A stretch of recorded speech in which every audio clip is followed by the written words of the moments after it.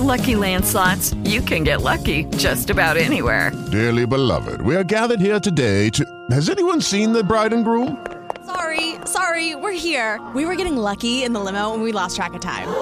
No, Lucky Land Casino, with cash prizes that add up quicker than a guest registry. In that case, I pronounce you lucky. Play for free at LuckyLandSlots.com. Daily bonuses are waiting. No purchase necessary. Void where prohibited by law. 18+. Terms and conditions apply. See website for details. Blog Talk Radio.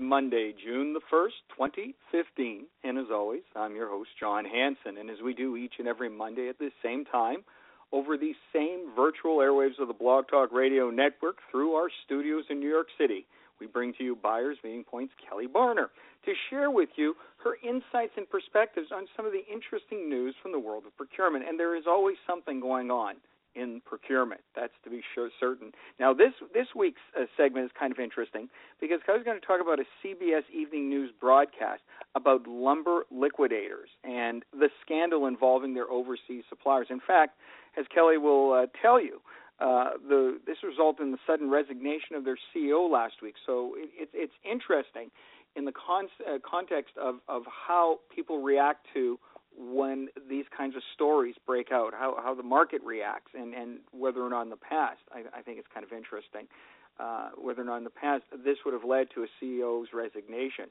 But nonetheless, without further delay, let's welcome back to the show once again, Kelly Barner. Thank you, John.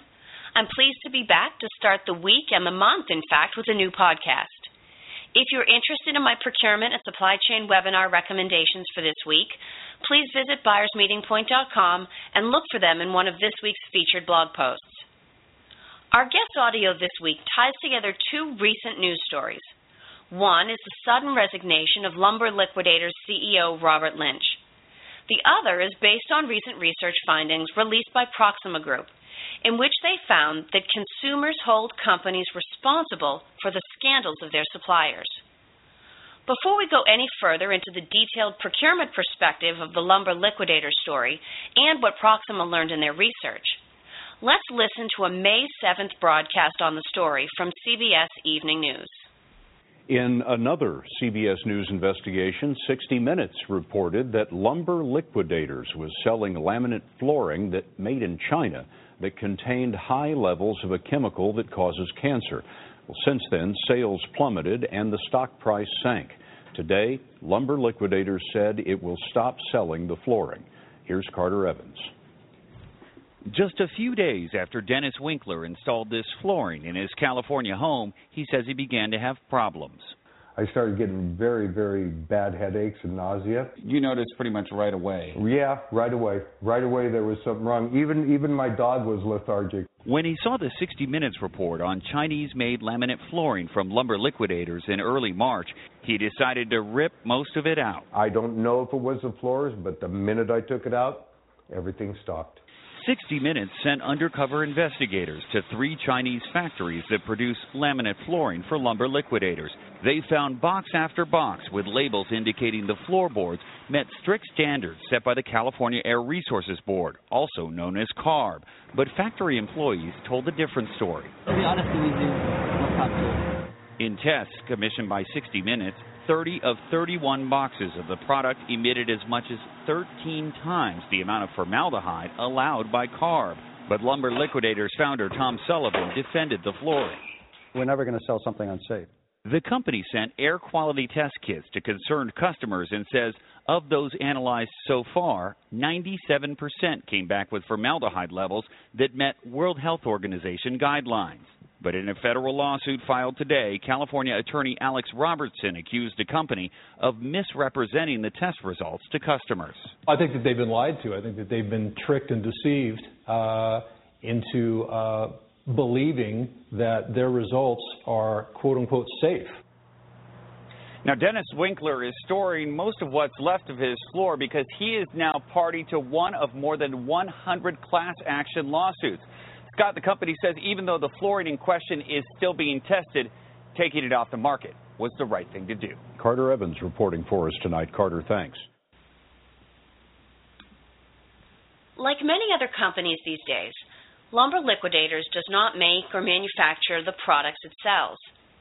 And as they make clear in their name and marketing, they compete on price, which means they have to closely manage the cost of the products they source and resell. Laminate flooring represents about 13% of Lumber Liquidators' total sales, and half of that comes from Chinese suppliers.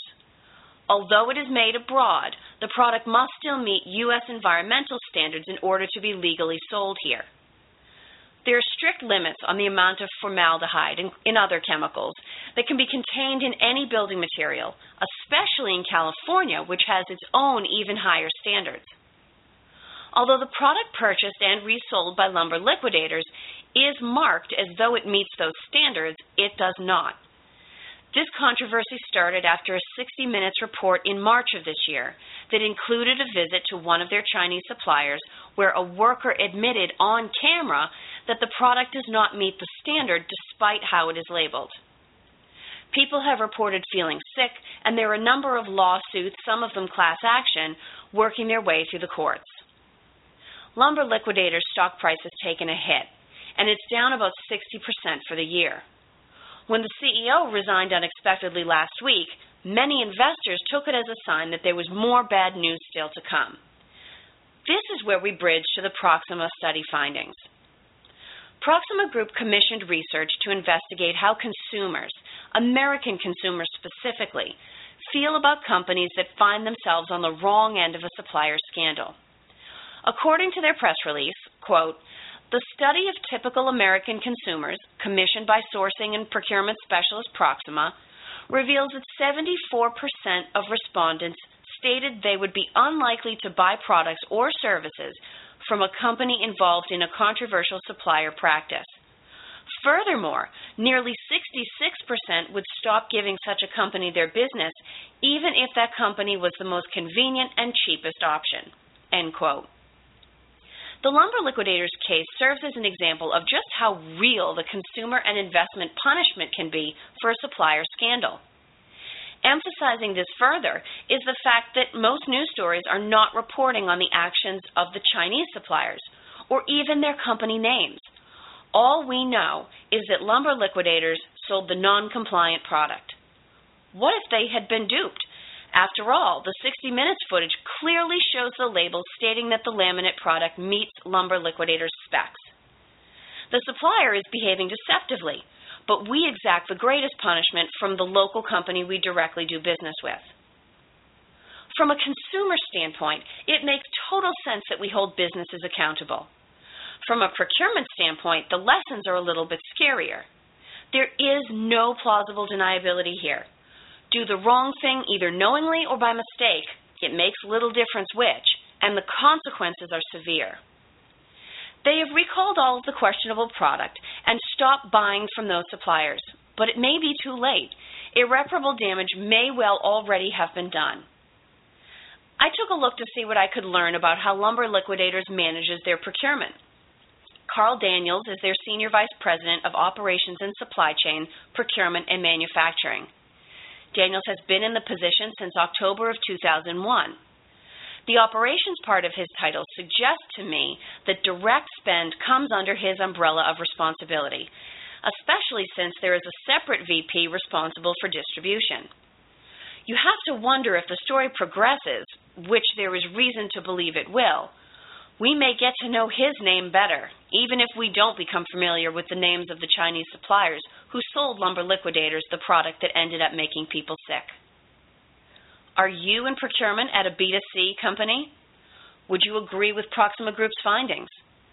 What programs or policies do you have in place to protect your company and your customers from the acts of unscrupulous or fraudulent supplier activity? If you have thoughts or feedback about this podcast, you can reach me directly on Twitter @BuyersMeetPoint or on LinkedIn, or by visiting buyersmeetingpoint.com. Join me again next week for a Procurement Perspective podcast on the topics and trends facing our profession.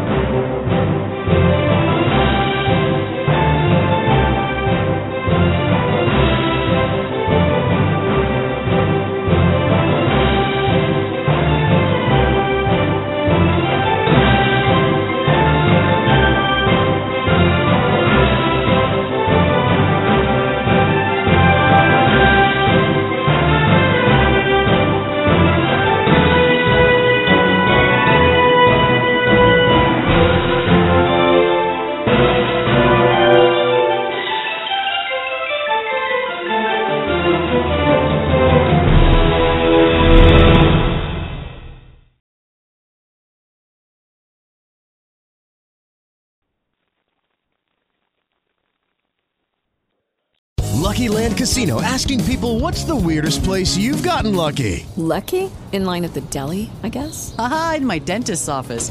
More than once, actually. Do I have to say? Yes, you do. In the car before my kids' PTA meeting. Really? Yes. Excuse me, what's the weirdest place you've gotten lucky? I never win and tell. Well, there you have it. You can get lucky anywhere, playing at LuckyLandSlots.com. Play for free right now. Are you feeling lucky? No purchase necessary. Void where prohibited by law. 18+. Terms and conditions apply. See website for details.